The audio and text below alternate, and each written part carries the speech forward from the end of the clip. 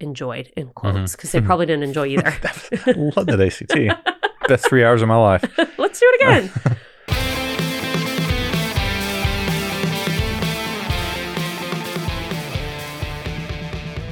Welcome to the Teen Life Podcast, where we believe that teenagers are not a problem to be solved, but we are here to help you equip teenagers through the power of connection.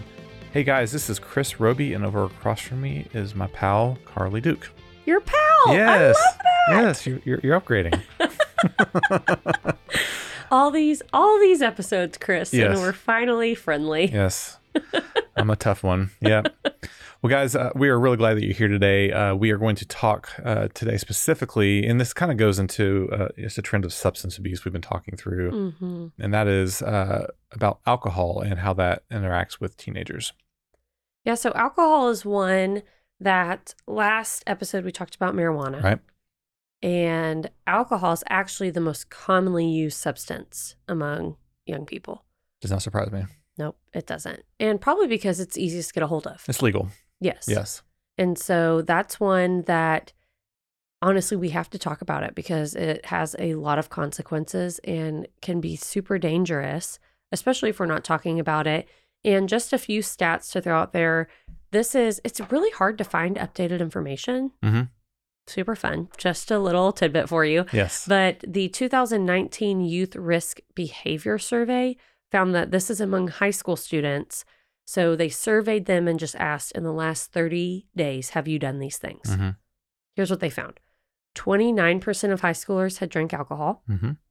14% binge drank. And we'll talk about binge drinking here in a minute. Okay. 5% of drivers drove after drinking alcohol. And 17% rode with a driver who had been drinking alcohol. Wow. We have to assume these numbers are actually higher. Yes. Yes, because they're self-reporting. Right. So there are probably some who aren't reporting correctly. But it's really interesting. What's actually interesting is they found that underage drinking has actually declined in the last several years. Interesting. But it's still a prevalent issue. Mm-hmm. And so I don't know why that is. Right. I don't know if anyone knows why that is. Yeah. But it is something to watch that it has been declining, but it's still a massive issue with teenagers. Yeah. And, we talked about in another podcast too, just the decline of other risky behaviors we're seeing in the statistics over the last, 10 years or so. Probably a lot of it's driven by social media activity, not getting out a whole lot, where teenagers are really more doing the interacting, via their devices and not, because, alcohol typically for an adolescent is a social. Yeah. Is a social thing. And so if they're not socializing as much, maybe not drinking as much. Yeah, you're so right. And so when it comes to drinking, if you drink younger, that's associated with alcohol use disorder later in life. Mm-hmm. And then also one of the things, I mentioned this briefly, but binge drinking is a big deal among teenagers. And why that's so scary is because when you binge drink, you're at greater risk for social, mental, and physical problems. And so binge drinking is consuming 5 or more drinks for men at one time. For women, it's 4 or more.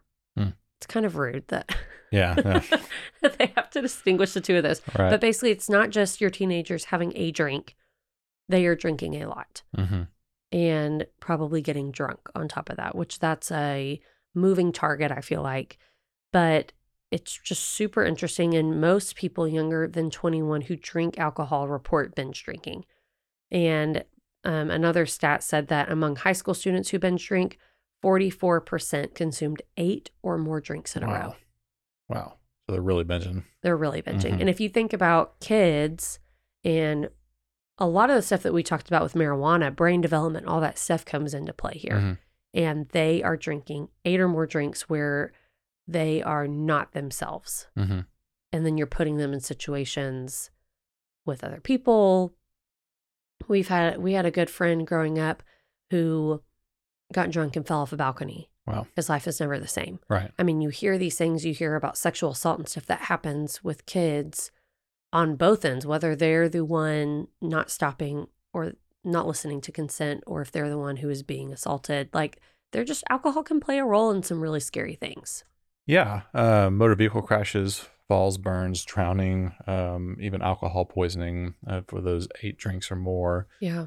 can lead to those horrible consequences.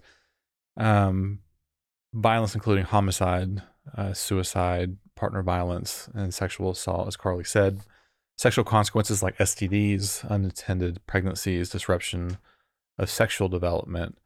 And then also there's the health problems that start at that young age of high blood pressure, stroke, heart disease, liver disease, cancer, hangovers, other illnesses come along with heavy drinking as an adolescent. Yeah. And then there's mental issues too, like memory, learning problems. And like I said, it changes their brain development, which can have lifelong effects. And so you're having these kids with all these awful side effects and consequences just because they're binge drinking. And it's a really scary thing. I do think it's worth just mentioning, Chris, that there are legal issues, obviously, with this, because my understanding, right, across the board in the United States, it's 21. Yes. So if you're a minor who buys, attempts to buy, or possesses an alcoholic beverage, or if you're intoxicated in public, you're going to face consequences. And that can look very different. The consequences get bigger the more times that you've done it. And if you're over 17, it's also different, but you can be fined. You have to attend an alcohol awareness class. You get a misdemeanor on your record. You have to do community service. And then a lot of times they will take away your driver's license, especially if you've been drinking and driving. Yeah. And the underage drinking thing, I mean, the law comes down pretty hard on adolescents and alcohol, probably with some good reason, right? This is a deterrent. We don't ever want kids drinking and driving, obviously.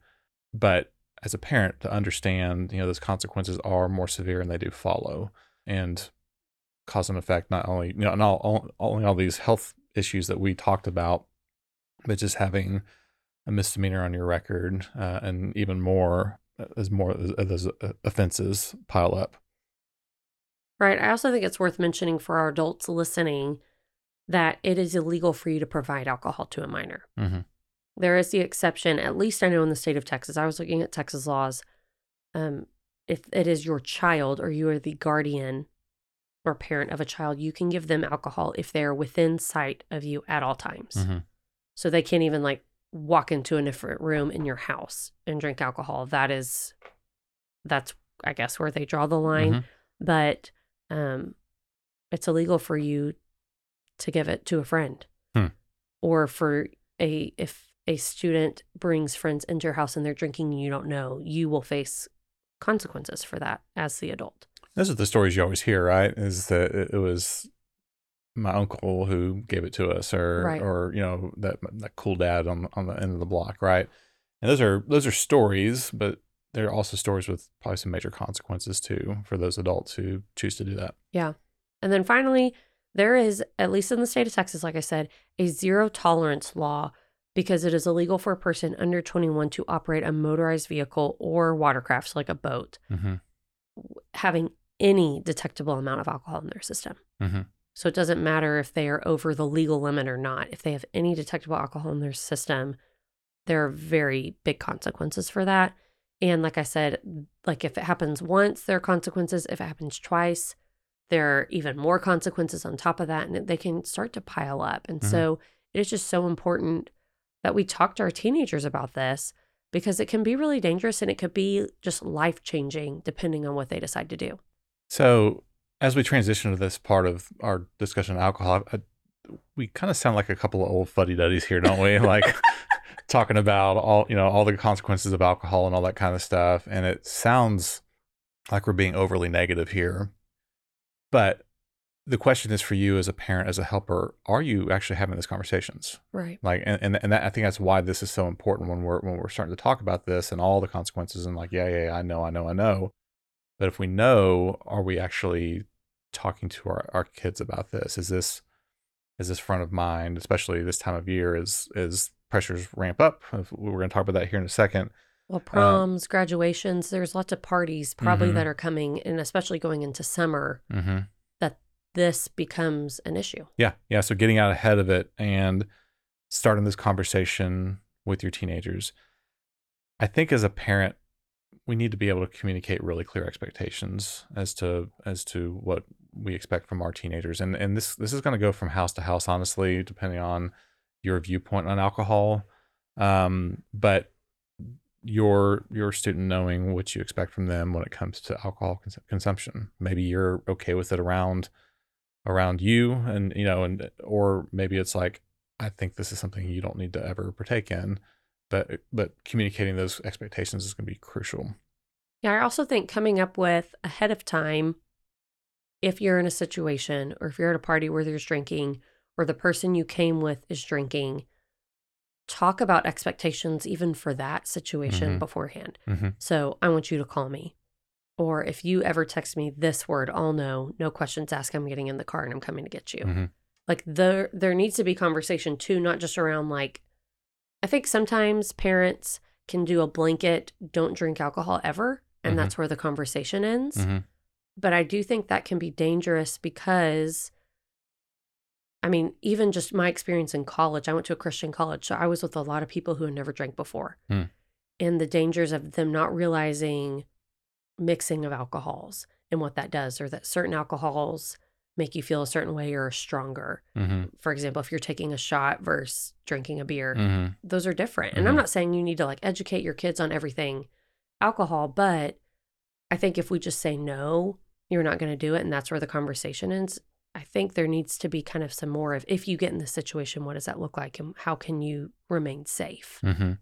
Help them understand the legal and health implications like we kind of outlined here. It's not just the the safety side, but it is also the consequences you could face from a legal standpoint and long-term health. And then really talk about other positive coping skills, other ways you're able to relieve that stress or to socially engage that maybe doesn't involve that. And I'll be honest, putting myself back in those high school shoes, it's hard. If you are friends with people and when they hang out on the weekends, they drink, that's a really tough place to be in. So talk about, number one, are those friends you need to be having? But two, what are guardrails that they can put up for themselves that will help? Maybe it's anytime I show up at someone's house, I'm going to bring a Sonic drink with me so I know I have something to drink if other people are drinking something else. Knowing I'm never going to get in a car with someone who's been drinking and I'm going to ask those questions beforehand. I mean, talk about that kind of thing. Talk about what are fun things that you can do with your friends that don't have to involve alcohol. And as a parent, make that happen. Maybe that's, hey, we're going to have people come over to our house instead of you going other places because I know that we trust our house. And make it a fun house to be at. Like there are lots of things that you can do to enforce, not just like, well, you can't go anywhere ever. But let's talk about what are fun things that we can do that are going to be healthier for us. And I would say too, this is a long-term strategy thing too, because if an adolescent thinks that the only way you're going to be able to have fun socially is to involve alcohol, is that going to follow you all the way through your adult years? Yeah. And so being able to communicate that with them, to say this is not sustainable. Yeah. And understanding there's ways that you can do this without it. Well, and I think we've said this a lot, but especially if you have a teenager who's graduating, have these conversations with them before they leave your home. Because when they go to college and you're not there, access is up, especially if they're pledging, you're going to be in a fraternity or a sorority. I mean, like they're going to probably be around alcohol in their lifetime. This is a conversation that is helpful to have now and early, even probably earlier than you think it needs to happen. So, Carly, for our trend, we have testing because that's that time of year, right? Ooh. So I don't know. Do you remember your ACT, SAT scores? I do not remember my SAT score. I hated taking the SAT. It was awful. I made an embarrassingly low score. Like that whole legend, like if you just fill your name in, you get a certain score. That might have been what I was working with. I'm not sure. It was bad. My ACT score was okay. And I remember my mom wanted me to retake it just to try to get a higher score. And I was like, nah, I'm not doing that. Yeah. It was good enough. But testing, golly, it is not fun. I was good at school, testing is a whole other beast that I hated.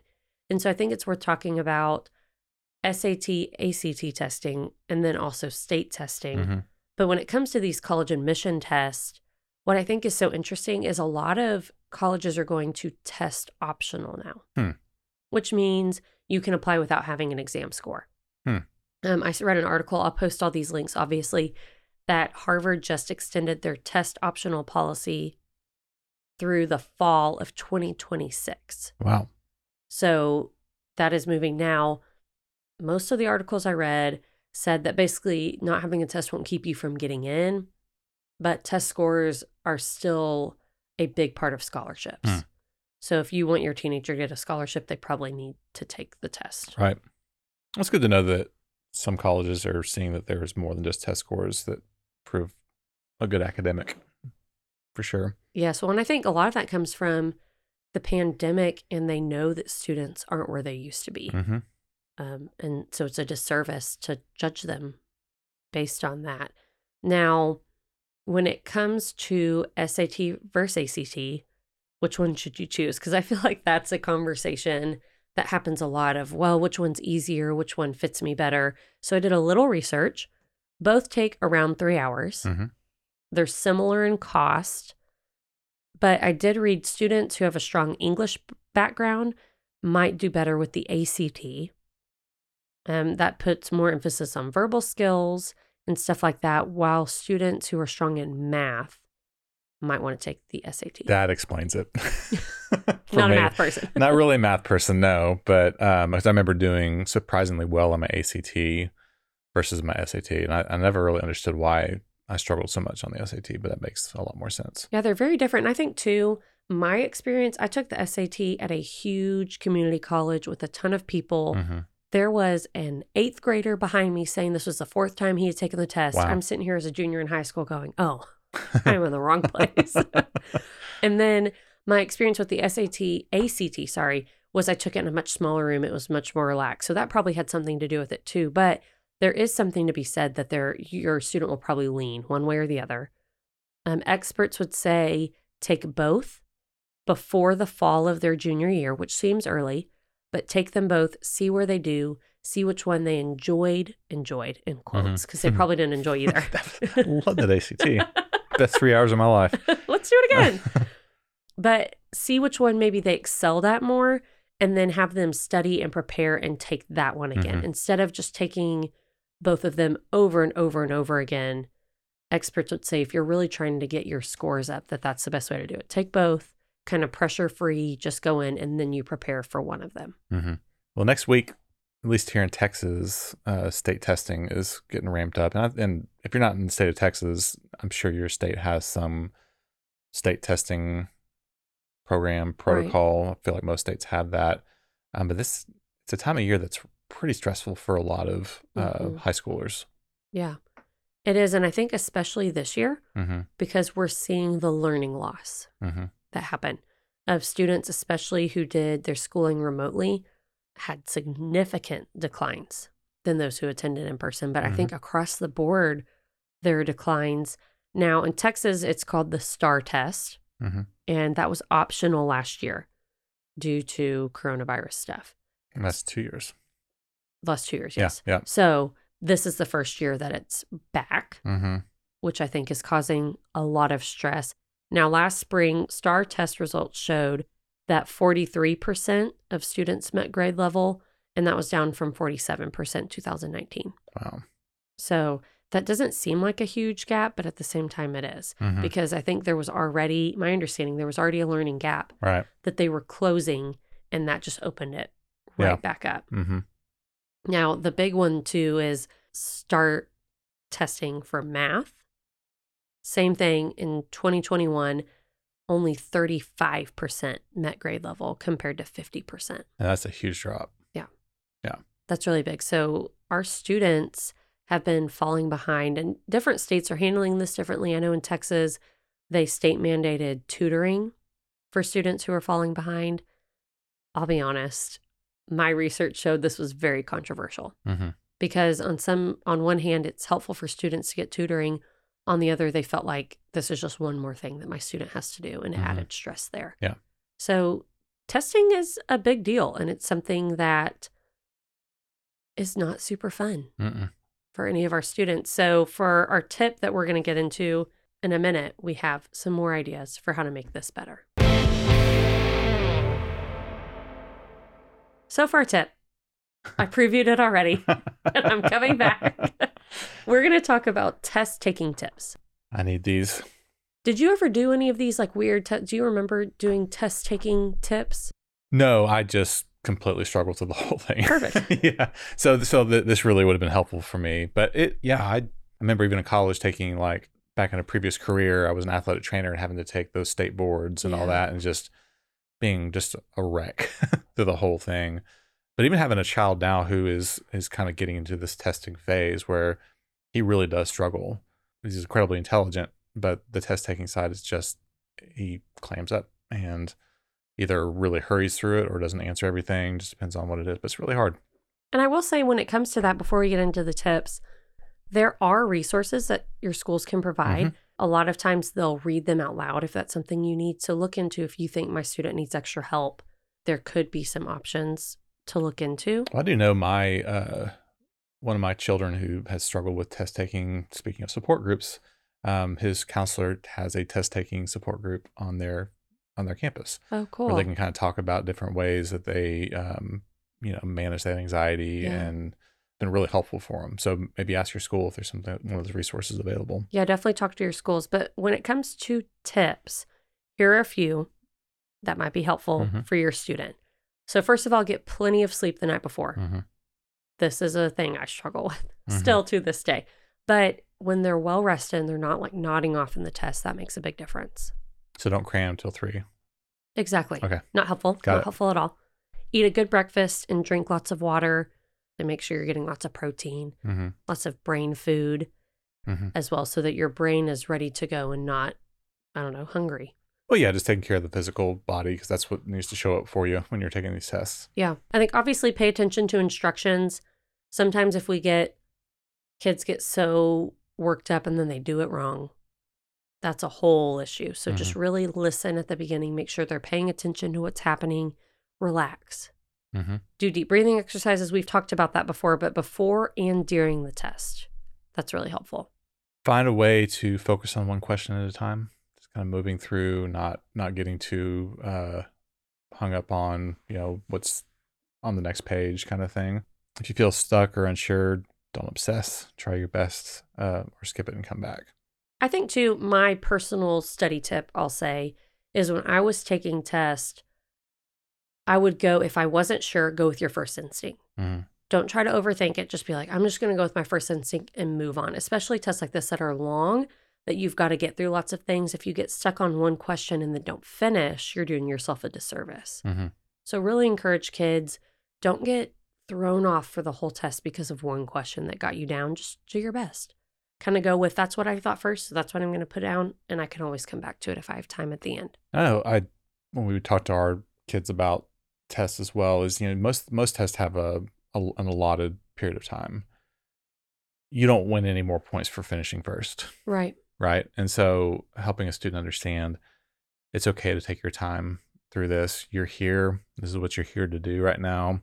Take your time, go back, double check the things you need to do, but just not to be in a hurry. Right. And then finally, especially for our adults, plan a treat or a fun activity for after. Give them something to look forward to. No matter how they did, we're going to celebrate because you finished something really difficult. And so take time to honor that and to, like I said, give them something to look forward to. So when they wake up in the morning and they're like, I really don't want to take the test, they can say, but at least I get to do this tonight with my family.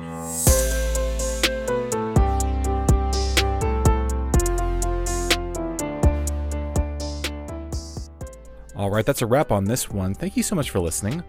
A special thanks to Carly Duke and to Kelly Fan for producing this podcast. Also to Luke Cabrera for our awesome podcast music. If you want to know more about Luke and his music, check out his contact info in the description. Well, this podcast is for the helpers, and we really hope you feel helped. If there's something we haven't talked about or a topic that you're really interested in, Email us at podcast@teenlife.ngo, and we will do our best to get to that topic. We will see you next week.